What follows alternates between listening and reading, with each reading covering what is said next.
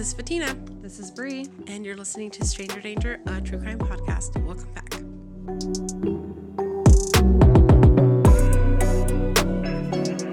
Your turn. My turn. Your turn. I have no idea what you're covering. Good. Yeah. I think you'll have heard of it. Maybe? Maybe.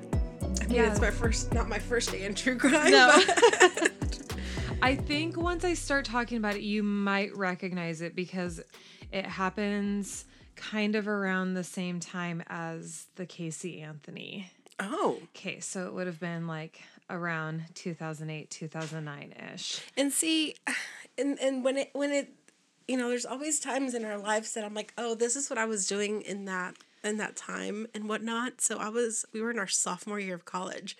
Yeah. So I'm like, we kind of had laptops just for MySpace. Basically.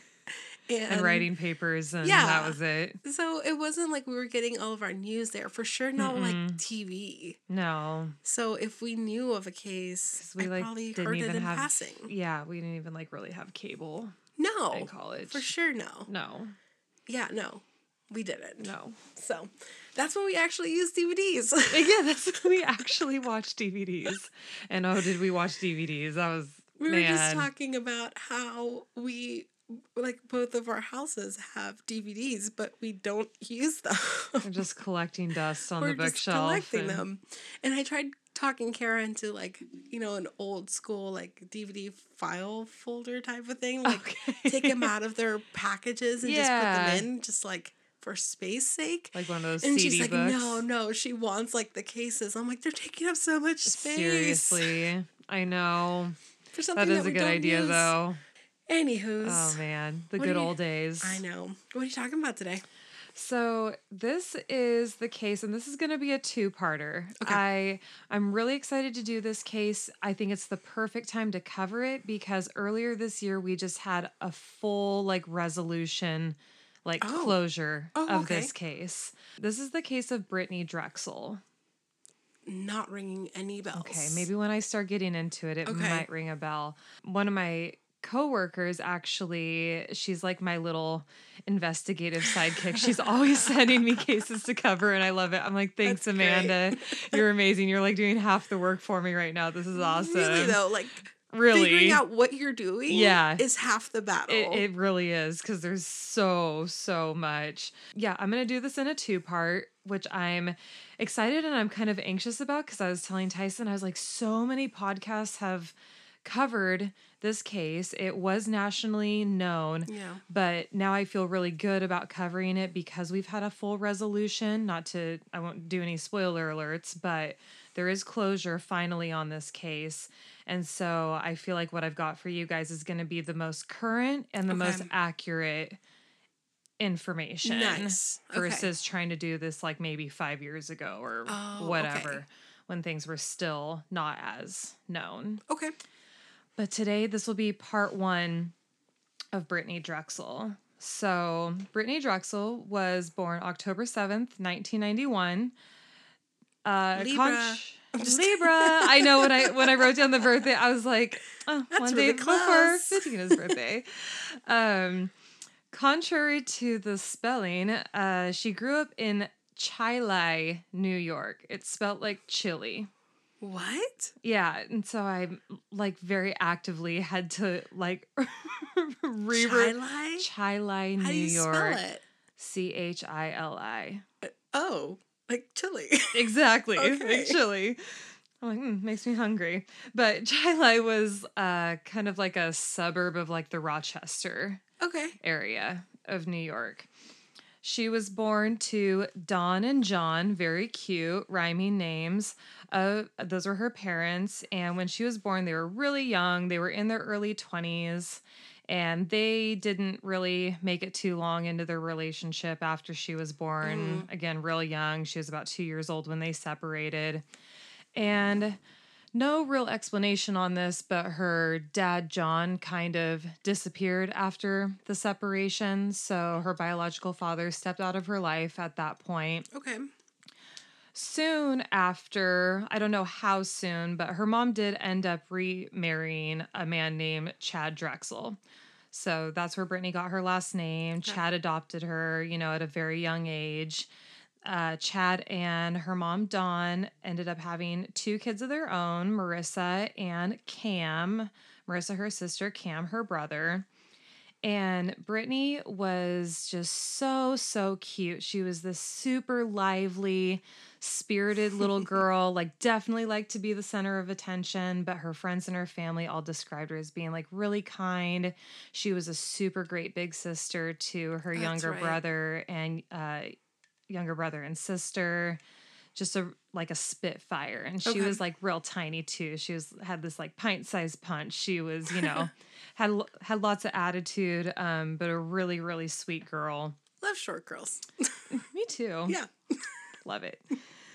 And in high school, Brittany was really quite the athlete. She's very active in soccer, and she was really close to like her soccer coach and everything. And she was really, really good. Like even in one of her seasons, she scored 26 goals. Holy shit. Which is a lot. For people that don't play soccer, 26 goals in one season is a lot for one person. Yeah, that is like top tier. Like especially in high school. For sure. Yeah, so someone short like that for sure a striker though. Mm-hmm. Yep. Yeah, she's very fast, real small but really fast. Her dad, John, actually ended up coming back into her life when she was 16 years old. And they ended up, regaining this connection. He said when he, came back into her life and he would go to her soccer games, he's just like, wow, I just see so much of myself in her. Aww. Partially because he kind of grew up playing soccer too, but, you walk out of someone's life at 2 years old and then you come back and just kind of seeing like the mirror image of yourself. And Brittany was very open into welcoming him back into her life. And they started to really regain this great father-daughter relationship. So that was super cute.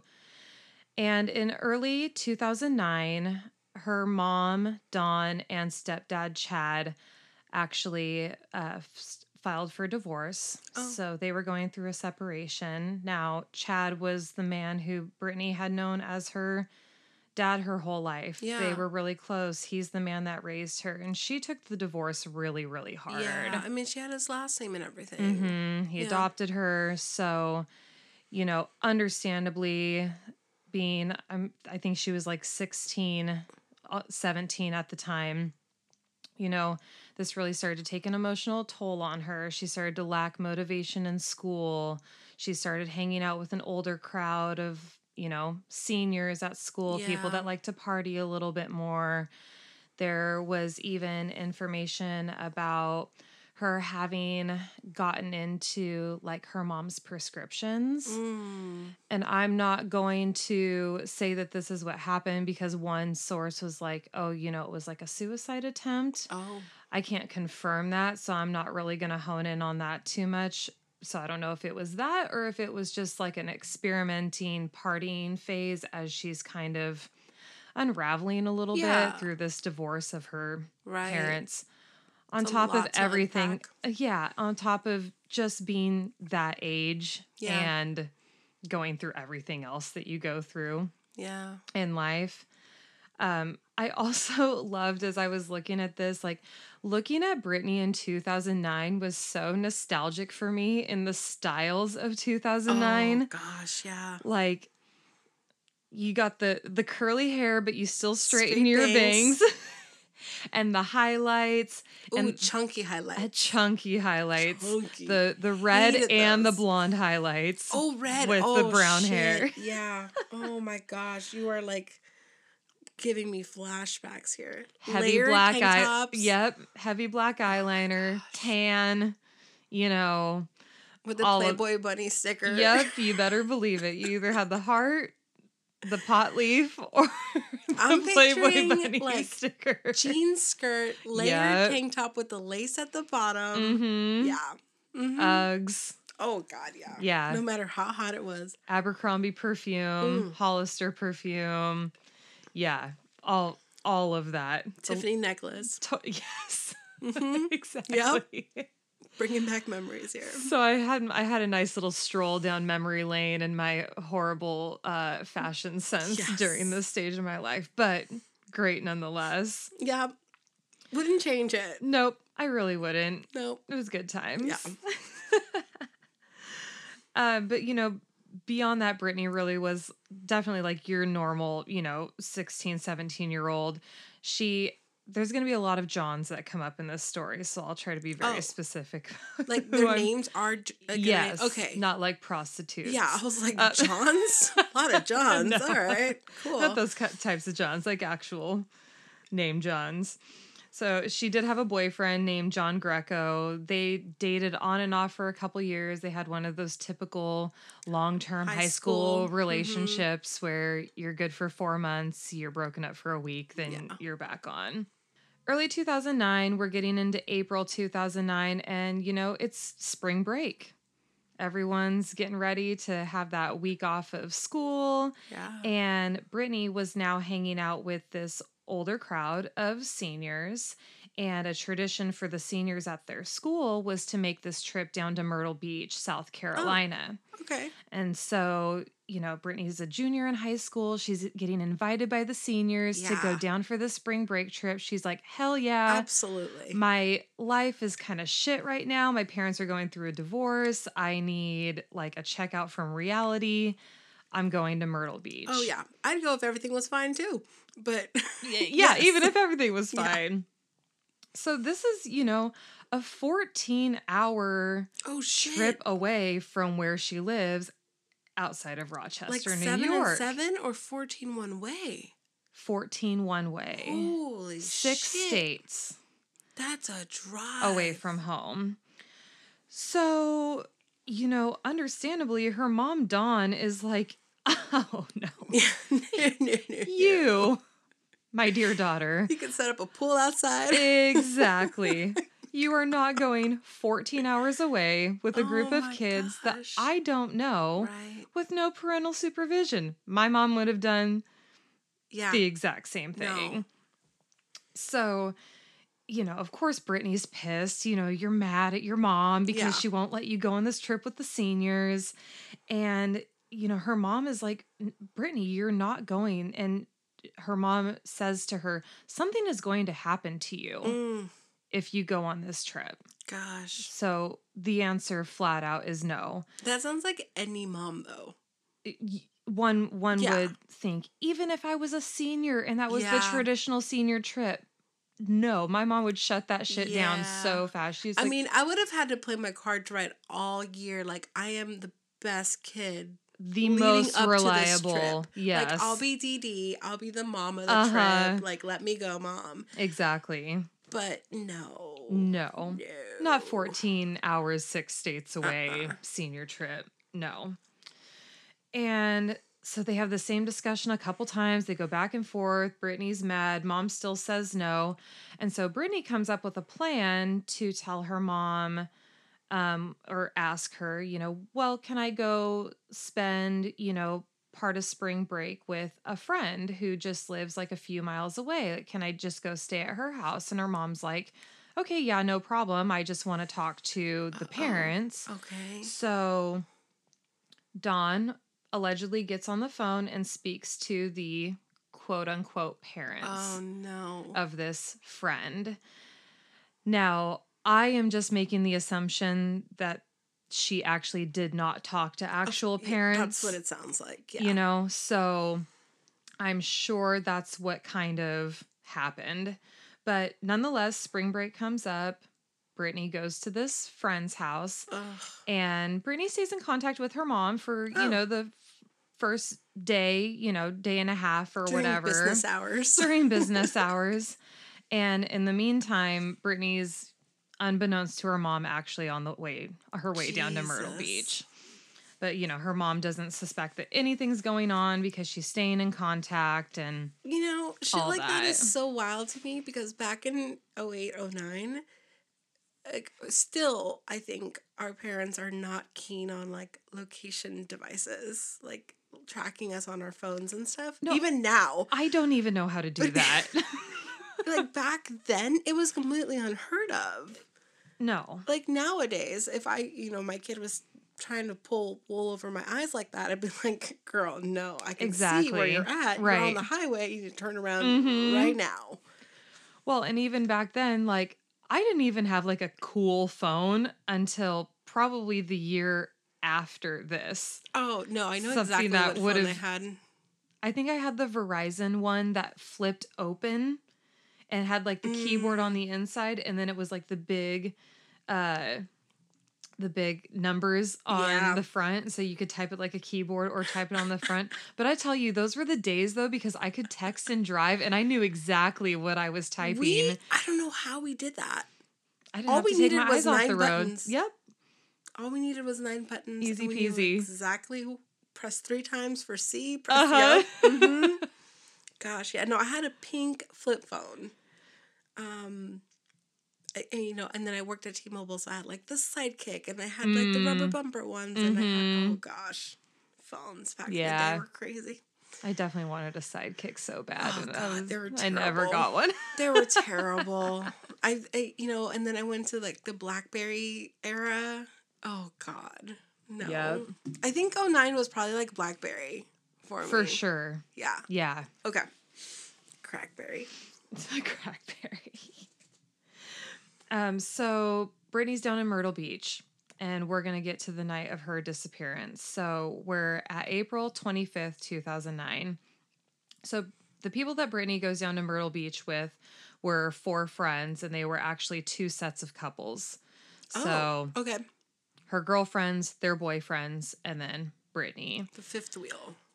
That's literally exactly what I have written down here. The fifth wheel. She gets down to Myrtle Beach, and she just feels kind of unwelcome. Like she's just this tag along, just not really vibing with the group, and, kind of like bummed out, you know, she wanted to have this really good trip, and now she's just kind of feeling like, I don't know, maybe like the tag along little sister. And she's younger. Yeah. So Brittany actually had some friends that she knew down in that area. So she reached out to them, and one of the friends that she knew was a guy named Peter Brotzowitz, and she knew him from Rochester. They had been friends for a few years. He was older, I think like a couple years older, so he wasn't down there like spring breaking from high school. He had already graduated high school, but was still down there with some friends over spring break. Oh, like the whole party area. Mm-hmm. Okay. Yep, the main strip of Myrtle Beach. So, again, we're at April 25th, so the night of April 25th, Brittany leaves her hotel to go meet up with Peter at his hotel, which is the Blue Water, in kind of the early PM. To me, early PM would be like 4 PM, but I think we're talking... I think we're talking more like 7, 8. 8 o'clock-ish, which is like bedtime. I know. Someone tells me now it's like a 10 o'clock party, and I'm like, to start? Like... You're going to start a party at 10? That's not... I saw the best birthday banner, and I swear to God, I'm going to get it from one of my birthdays this year, and it says, please leave by 9 p.m. Oh, yeah. That's... Yeah, that's my kind of party. Yeah. Thank you. So, she leaves her hotel to go meet up with Peter at the Blue Water, and it's about a mile walk up the strip from where she's staying. Oof. So... Okay. A little bit of a walk, but not horrible. Especially in those Old Navy dollar flip-flops. Mm-hmm. Oh my God, you're like so like on the nose with this. It's not even funny. So she gets all the way to Peter's hotel, and she gets a text from one of the girls that she's down there with that she needs to come back and return a pair of this girl's shorts. Oh, like Brittany had borrowed her shorts, left the hotel. She gets a text from her. She's pissed. She borrowed her shorts. She didn't ask for permission to. So she's like, you need to come back to the hotel and bring me my shorts. So Brittany's like, oh my God, I just got here. Yeah. But, I'll go return these shorts. So she leaves and goes back to her hotel. And while she's on her way back to her hotel, she's texting her boyfriend, John, on her walk back. But then... From John's account, their conversation just ends like mid-conversation, which is very unlike Brittany. She's 17 years old, back and forth on her phone all the time. Like, wouldn't just like abruptly stop texting back. And so he's still in New York. He's still in New York. He didn't come down. No. Okay. Yeah, he's still up in New York. And her last text comes through to John at about 8:58 p.m. So John understandably gets worried at this point. You know, we're mid-conversation. And he knows she's down there. He knows she's down there. Okay. Yep. So John gets worried and he calls one of Brittany's good friends, Tara, who is still up in New York. She's not down in Myrtle Beach, telling her he can't get a hold of her. You know, they were texting and then all of a sudden their conversation just stopped. And they are kind of like, okay, well, you need to call her mom. Oh, shit. So John calls Dawn in a frantic. He tells her the news that she is unaware of, that Brittany is actually down in Myrtle Beach. And, you know, Dawn is obviously understandably concerned. Her boyfriend is calling me. He's worried. Her friend is worried. Pissed and concerned. Yeah. My daughter is 14 hours away. Oh, shit. I thought she was 2 miles away. And, you know, her boyfriend can't get a hold of her. I can't imagine. I'd be so pissed. Oh, it'd be instant panic mode and also just, like, rage. Like, yeah. Like, you wait till you get your ass home. Oh, yeah. Oh You're not leaving for a year until you graduate high school. So, Dawn makes a couple calls. One is to Brittany's biological father, John, who is down in Tampa, Florida, living at the time. So he's not too far away from Myrtle Beach. He instantly jumps in his car and drives to South Carolina. It's a few hours for him. But closer than 14. Way closer than 14. Oh my gosh. So understandably, her dad is one of the first calls that Dawn makes. And then she also calls a friend, John. Okay. Not the boyfriend. Not the boyfriend, not the dad. Okay. This is a different friend, John. John Hahn, to be exact. Oh, God. At least it's not John. Exactly. John Johnson. We know a John Johnson, actually. That's really funny. Okay, so not John Greco. That's the boyfriend. I made a point to remember that. Not John the dad. Right. What's the dad's last name? I didn't get his last name. So sorry. John the dad. So John Hahn, who is a friend of Brittany's that the family knows. Oh, Dawn. Okay. As well. Yeah. Okay. So John is stationed down in North Carolina for the Marines. So she knows that he's really super close. Yeah. He's close with the family and has the ability to get there really quickly. So Dawn asks him to drive to South Carolina to make a police report. It's only about a 2.5 hour drive, but he makes that drive in the middle of the night. Just instantly gets up. That's a good friend. Great friend. Yeah. And so John gets the name of Brittany's hotel and immediately goes there. Her friends aren't there. She's not there. And so then his next step, of course, is he calls 911 to file a police report. So an officer arrives. He explains kind of the gist of what's going on. And initially the officer is like, well, you know, it's really only been a few hours. We can't file a missing persons report. You know, let's give this a little bit of time. And John is like, no, you don't understand. This girl is never without her phone. She's down here on spring break. She is 17 years old. This is serious. Something has happened to her. And the officer takes him seriously and he takes his report right then and there. Oh, good. I was just thinking, you know how many people or reports would be done sooner or how much more time they would have looking if they listen to people that are closer to it and hey, listen, this is out of the norm. Yeah. We all have a bad feeling about this. Right. This is we don't need to wait 48 hours. Right. Something is wrong. That's good. Okay. So kudos to the police officer. Plus she's underage, technically. Exactly. So the officer takes his report, and John's kind of like, okay, well, I'm on a all-night stakeout until she comes back to the hotel or her friends come back. So at the hotel. Okay. So he drives to a gas station. He loads up on energy drinks, and he's basically just sitting there in his car. I mean, he's in the Marines. I'm sure he's good with got staying a couple up water for bottles, emptied those out. Doesn't need to take a piss for like 7 hours. He's fine. And so he waits there all night for her. Such a good friend. I was like, oh my gosh, I need about like 11 of you I needed 11 of you in my life when I was 17 years old. I need 11 John Hans, please. John Hans. Where's that on the menu? Yeah, right. Can I order some? It's on the buffet. Exactly. So we get to the next morning. You know, Brittany's family has been calling her all night, nonstop, trying to get a hold of her. It's still ringing then, so it's still ringing, but eventually her voice or her phone does go straight to voicemail. Damn. So her voice, you know, goes to voicemail. At this point, her mom's like, I got to drive to South Carolina. I can't get a hold of my daughter. So she packs up to go. Brittany's friend Tara from back home goes and leaves with her mom to drive down there.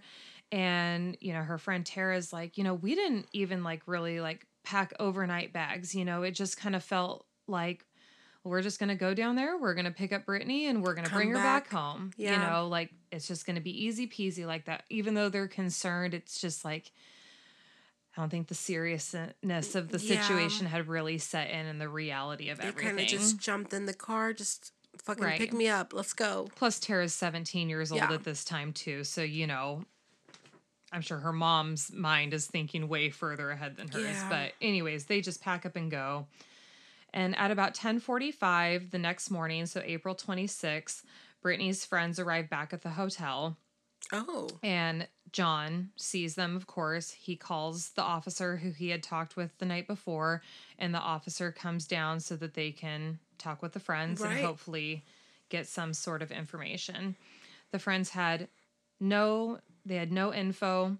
They hadn't seen Brittany after they text her to come back to the hotel about returning the shorts. So they just, you know, they went out and had their night in Myrtle Beach. And so the police officers didn't have really any reason to detain them aside from, you know, just getting that initial line of questioning all squared away. So the crime unit comes down to search the hotel to look for any clues. There wasn't anything missing of Brittany's except for what she had on her night when she left the hotel. And so, of course, you know, a couple first scenarios are running through people's heads of, did she run away? In which case, if she had, just kind of like back when I talked about the Skylar Neese case, like... Yeah. If a 17-year-old girl is going to run away, she's going to have a few key things with her, and she's also going to have more than just the clothes that she was wearing that night. You know, she had all of her favorite clothes down there with her. Nothing was missing. And then one source that I was listening to, you know, kind of around this time was really when the concept of trafficking was really trying to pick up speed. People were like not really worried about it being in Myrtle Beach at that time. And so they weren't really taking that theory seriously. Kind of like, well, it doesn't happen here. And then it's like, okay, well, things happen in the places where you least expect them to happen. It's not just, you know, where all the cases pop up. In all seedy places, right? Exactly. So that theory kind of ran its course, but still didn't really seem to land on anything. So Brittany's family, at this point, they've made it down to Myrtle Beach. Everyone's down there. You know, they hit the strip searching. They're doing their own search party on top of the police doing whatever they're doing. Her mom, Dawn, is literally talking to anyone that will talk to her, showing them pictures of Brittany. They're putting up flyers, just really trying to get the word out. They are going to like local news networks, you know, putting their faces out there, getting Brittany's picture out there. There are no reported sightings. They're trying to piece together her last days of being there from the account of her friends that she went down there with, to any information that her boyfriend John Greco had from any of their conversations. And little by little, the case starts to pick up pace and hitting more of a national level of this girl just like disappearing off of one of the busiest strips. During spring break. Yeah. Nobody saw anything. And I can imagine like that amount of panic, you know, especially in such a lively, populated area. And they're like, Brittany wouldn't just like go with somebody. Yeah. At this point, you know, they're like, she doesn't go and run off with strangers. You know, she sticks with people that she knows. It was only a mile walk down this busy strip. You're telling me that nobody saw this 17-year-old girl get abducted? Weird. So, you know, they're trying to do what they can with the capacity that they have. And one lead, which is their first lead, is that the police want to question Peter Brotzowitz, who she went to meet up with at the Blue Water Hotel, because he was the last person to have seen her. Okay.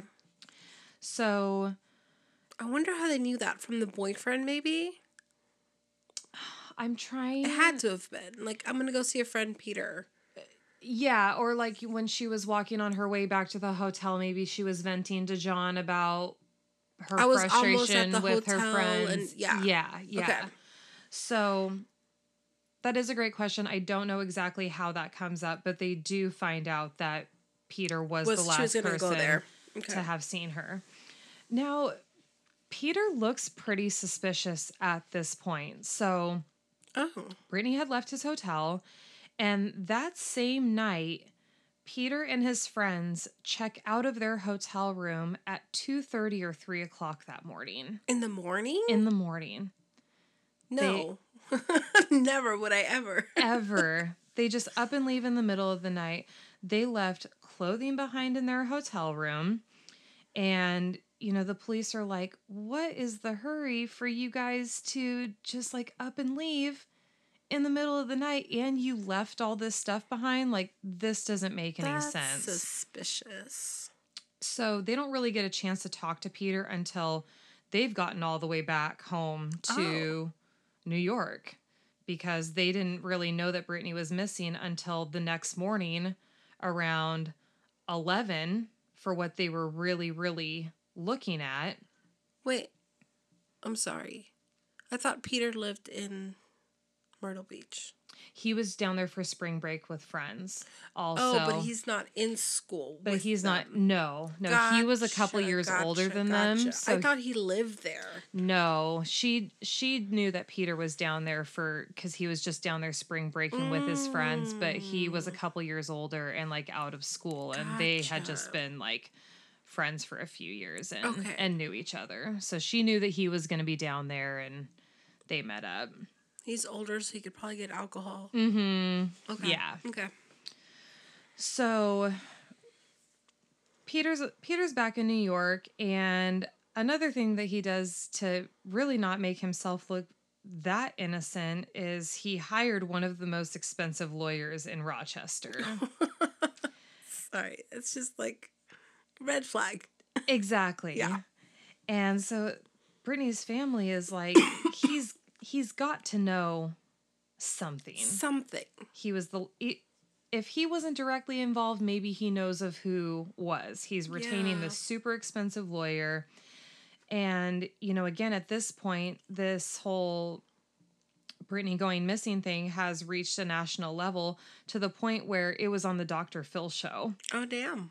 And so there was an episode where her mom was on it talking about it. And Peter actually goes on the Dr. Phil show to kind of defend himself, which I don't think made him look any more innocent. And his demeanor on the show is like very defensive. Weird. You know, he's like, why am I the only person of interest? You know, I was down there for spring break to have a good time. I wasn't there to babysit anybody. Like, kind of like not really... he's seeming more concerned with the fact that he's a person of interest than he's concerned about the fact that Brittany is missing. Weird. So sorry, just to make sure, because I think I missed it. So she had made it over to the hotel with Peter, and when she was there, she got a text about returning the shorts. Yep. Okay. Yeah. Okay. And so she, had only been there for a handful of minutes, and then she turned around to go walk back to her hotel to return these shorts to her friend that she was down there with. But Peter was, despite him really, really looking super suspicious, he did cooperate with the police, and his whole account is he did see her, and then she left, but then he never saw or heard from her after that. And then the police interview, he said that they had left that night because his friend had finals that he needed to study for. So he needed to get back up to wherever they were going. Well, Rochester, obviously, because he retained a lawyer up there.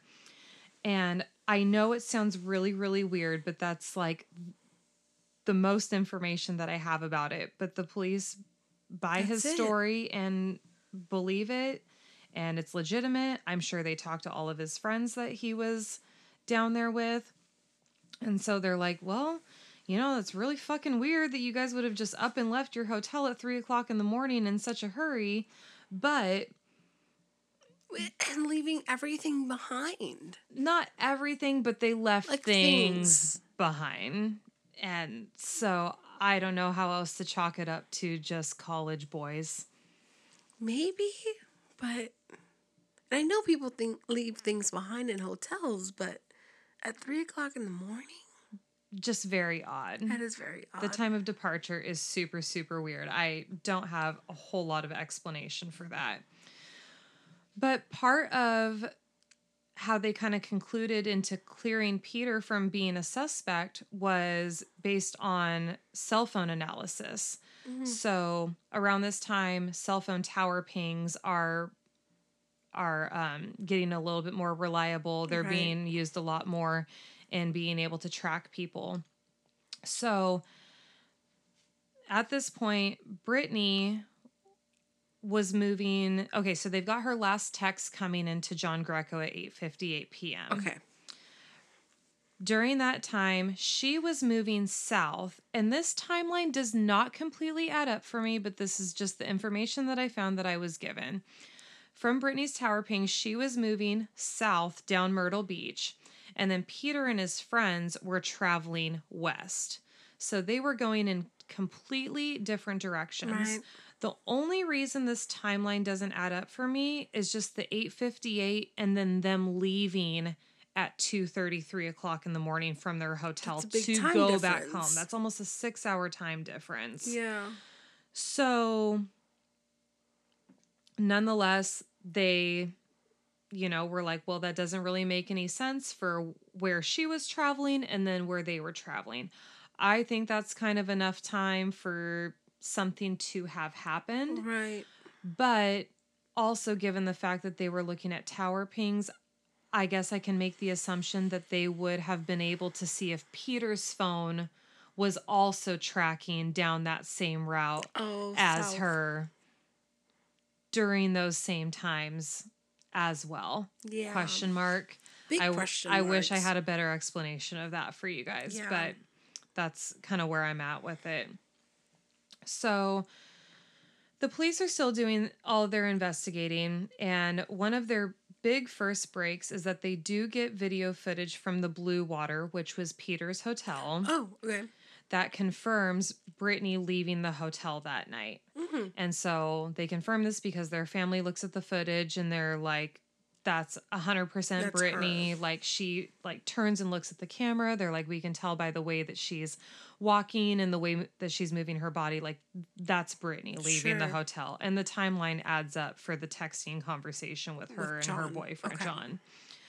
So they're like, great, we've got this footage. Let's see what footage we can get from other hotels down the strip since we know which way she went per her cell phone. And they tried to get footage, but they didn't have any luck. Most of the cameras at that time that hotels had were at the entryways, just watching people coming in, and then like at the front desk. The lobby, yeah. There was only one street camera down the whole strip that they could find, and they capture Brittany walking to the Blue Water. Okay. So from her hotel, so northbound, walking, northbound to Peter's hotel. They see her on this camera, but then on her walk back, Brittany never makes it back to the same camera. Oh, okay. So they now kind of have, geographically, she never made it back to this point, right, from the Blue Water Hotel. Okay. So she disappeared in this. We'll just blocks. We'll just say it was halfway from point A to point B in this half a mile. That's when she disappeared. Gotcha. So at this time, the cell phone pings were their best form of information. Even though it was early technology, it was effective. And so this is everything that we know at this point. Her last text at 8:58 p.m. to John, she stopped communicating mid-conversation, and that pings in South Myrtle Beach. A short time later, she's 15 miles south and moving fast. So not only can they see where she's pinging, but the time difference of when those cell phone pings are happening. So Brittany didn't have a car of her own, so why is she moving that fast? Who is she with? She wasn't with Peter. They know at this point.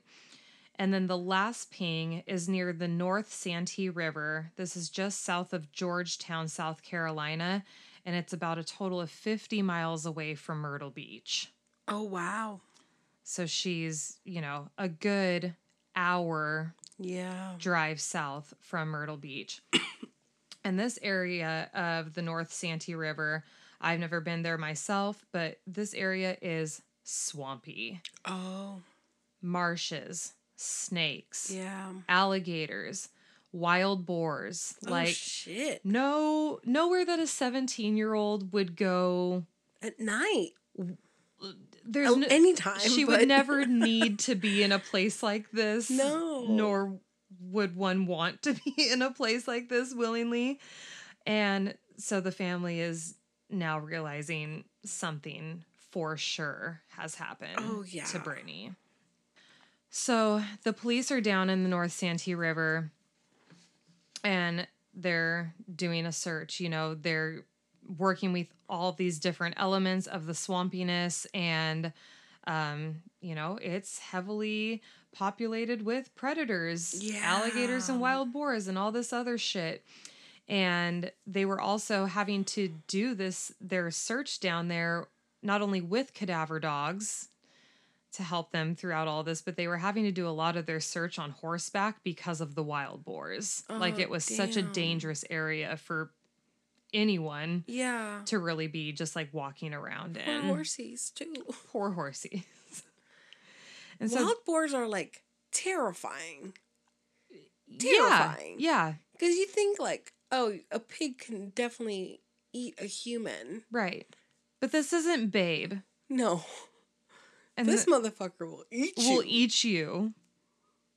And with all of his other friends. Yeah. Yeah. Maybe not even share. I don't know that they move in packs, but in my mind, I think that wild boars move in packs. 50 of them will just roll up on you. Exactly. Yeah, no, they're terrifying. They're strong. They're just vicious. They have those devil horns. boars. They have tusks too. Yeah. Mm-hmm. Absolutely not. Yeah. No, thank you. Not happening. And you're in their area. That marshy shit, that's their stuff. Yeah. They know what's going on. You don't. Oh, God. So they work and they search this area for 3 months. And at this point, they have no leads. They're just... 3 months? For 3 months, they're just continuously on this search. And the family at this point, they're 3 months into this. They had to kind of accept the fact that they were where they were at in the investigation and kind of return home and try to live their lives. Oh my goodness. And be spectators from afar and stay in the loop on it as best they could. But nonetheless, the police continue to search this area up to a 50-mile radius of where the last tower ping was. So, Damn. they're really trying to be as thorough as possible. That's extensive. So, an hour any which way from this last tower ping, they're searching, looking for any clues. Right, and you're not just like, walking it. You're searching. Mm-hmm. Oh my goodness. That is a big area. A huge area. And a huge complex search. Yeah. Search. Oh my goodness. With all of just the elements of the lay of the land down there and everything. So, they were really trying to do everything that they could. And a year does go by. We're in April of 2010 now. It's the 1-year anniversary of Brittany's disappearance. The family does a big march for her down in Myrtle Beach. They're still trying to keep her name active and her face in front of people, just really holding out any sort of hope that Brittany's down there and someone's had seen something. But, naturally you kind of start to lose your hope that you're going to find this person alive. Yeah. At this point, given the fact where they think that they know that she ended up, the chances don't really look good in her favor that if alive they do or dead. find her, right. Alive or dead, if you're dropped off in an area like that has so many predators, your odds are really, really low. Really low. Oh, crap. So really, really, really feeling for the family at this point, especially her mom. I mean, she's just like day and night, endlessly doing whatever she can, to keep her daughter's name out there. So a little bit more time passes after this 1-year anniversary. The investigation is still continuing. They're following every lead. It's not really leading to, a whole lot of things that are productive or hot leads. But one of the Myrtle Beach detectives goes through the sex registry of who they have on their registry down there, and they come across a man named Raymond Moody. And Raymond Moody was... Sorry, I know you meant sex offender registry. What did I say? Sex registry.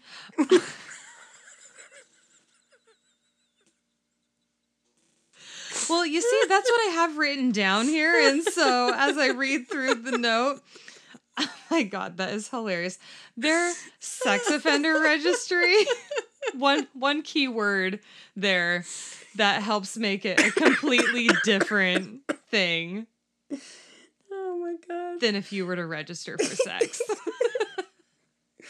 Have to go to the county recorder every time you get hot and heavy. Yeah, It's like to register, I had sex last night. No, this Myrtle Beach detective was not a weird sex fiend. He was not looking at a sex registry. He was looking... No, thank you for clarifying. He was going through their sex offender registry. And he comes across a man named Raymond Moody.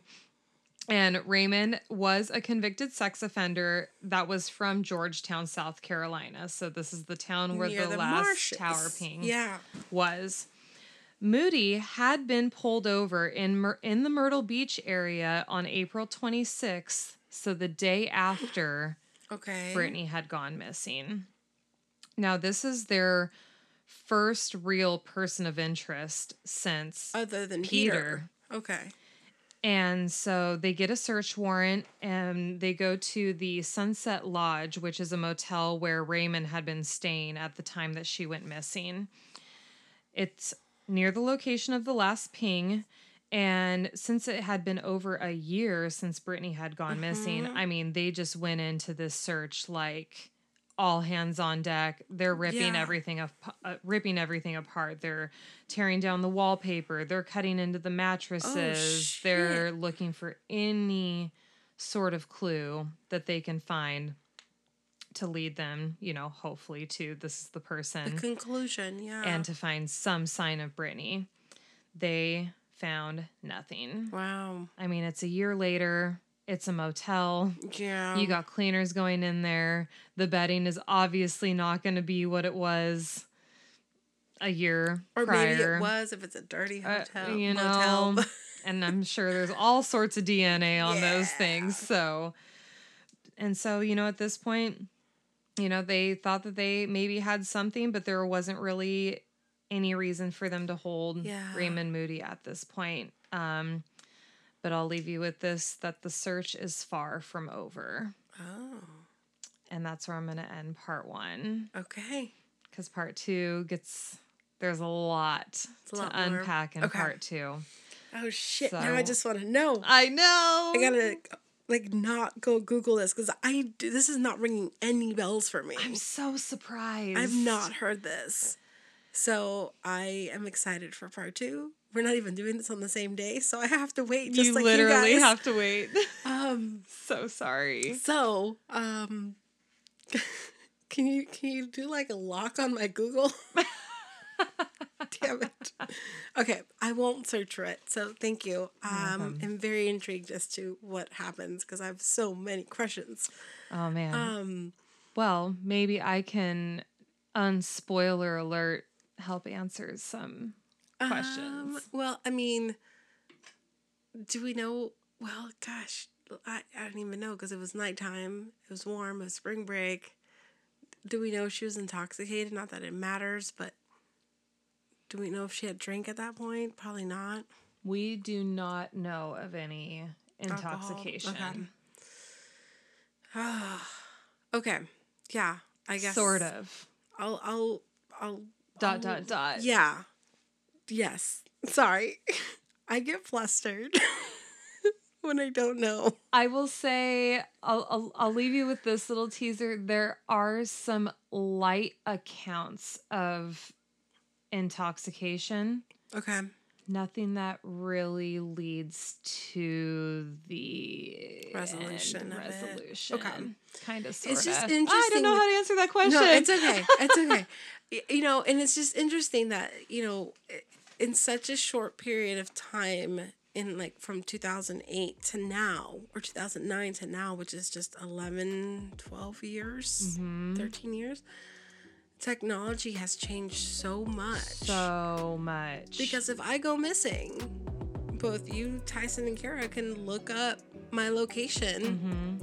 And once I figure out how to do that. Yeah. Okay. So Tyson and Kara can figure out my location pretty easily. Or, it's just weird how cases have changed.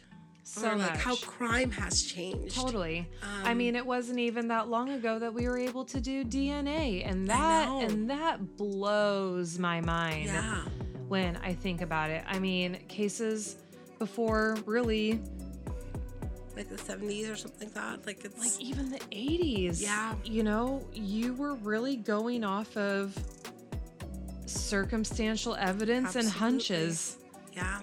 But now you can just so specifically. You can get locations. You can get recordings. You can get, even your car has GPS now that shows you where you've been. Right. So it's just weird to think about how much crime has evolved because Dahmer got away with so many. Oh yeah. Because people didn't have cell phones and weren't able to be tracked or called or whatever. Not that that's the only reason, but it's just one of those things that it's evolving. Crime is evolving. So, yeah. Okay. It's crazy. Sorry to leave you on a cliffhanger, but okay. I'm excited to dive into part 2. It's going to be a lot more information, but I just wanted to give a good little intro. Yeah. Into what we're. That is a great intro. I will tell you that because now I want to know what the hell happened. Yeah. Or what we know now. It gets crazy. All right. So if you're new here, welcome. And thanks, Brie, for the cliffhanger. You're welcome. If you get a chance, please visit us on patreon.com. Visit us on all the social medias. That's where we share pictures, share videos. If there's any And then if you've been with us for a long time, I promise I'm trying to get better at social media and putting out stuff not only timely, but in order. I'm not good at that either. So I need to get on board with a lot of that too. Bree's good at social media, better than me. So I'm doing the best that I can. We'll have more content for you guys. So thank you so much. Bye-bye. Bye.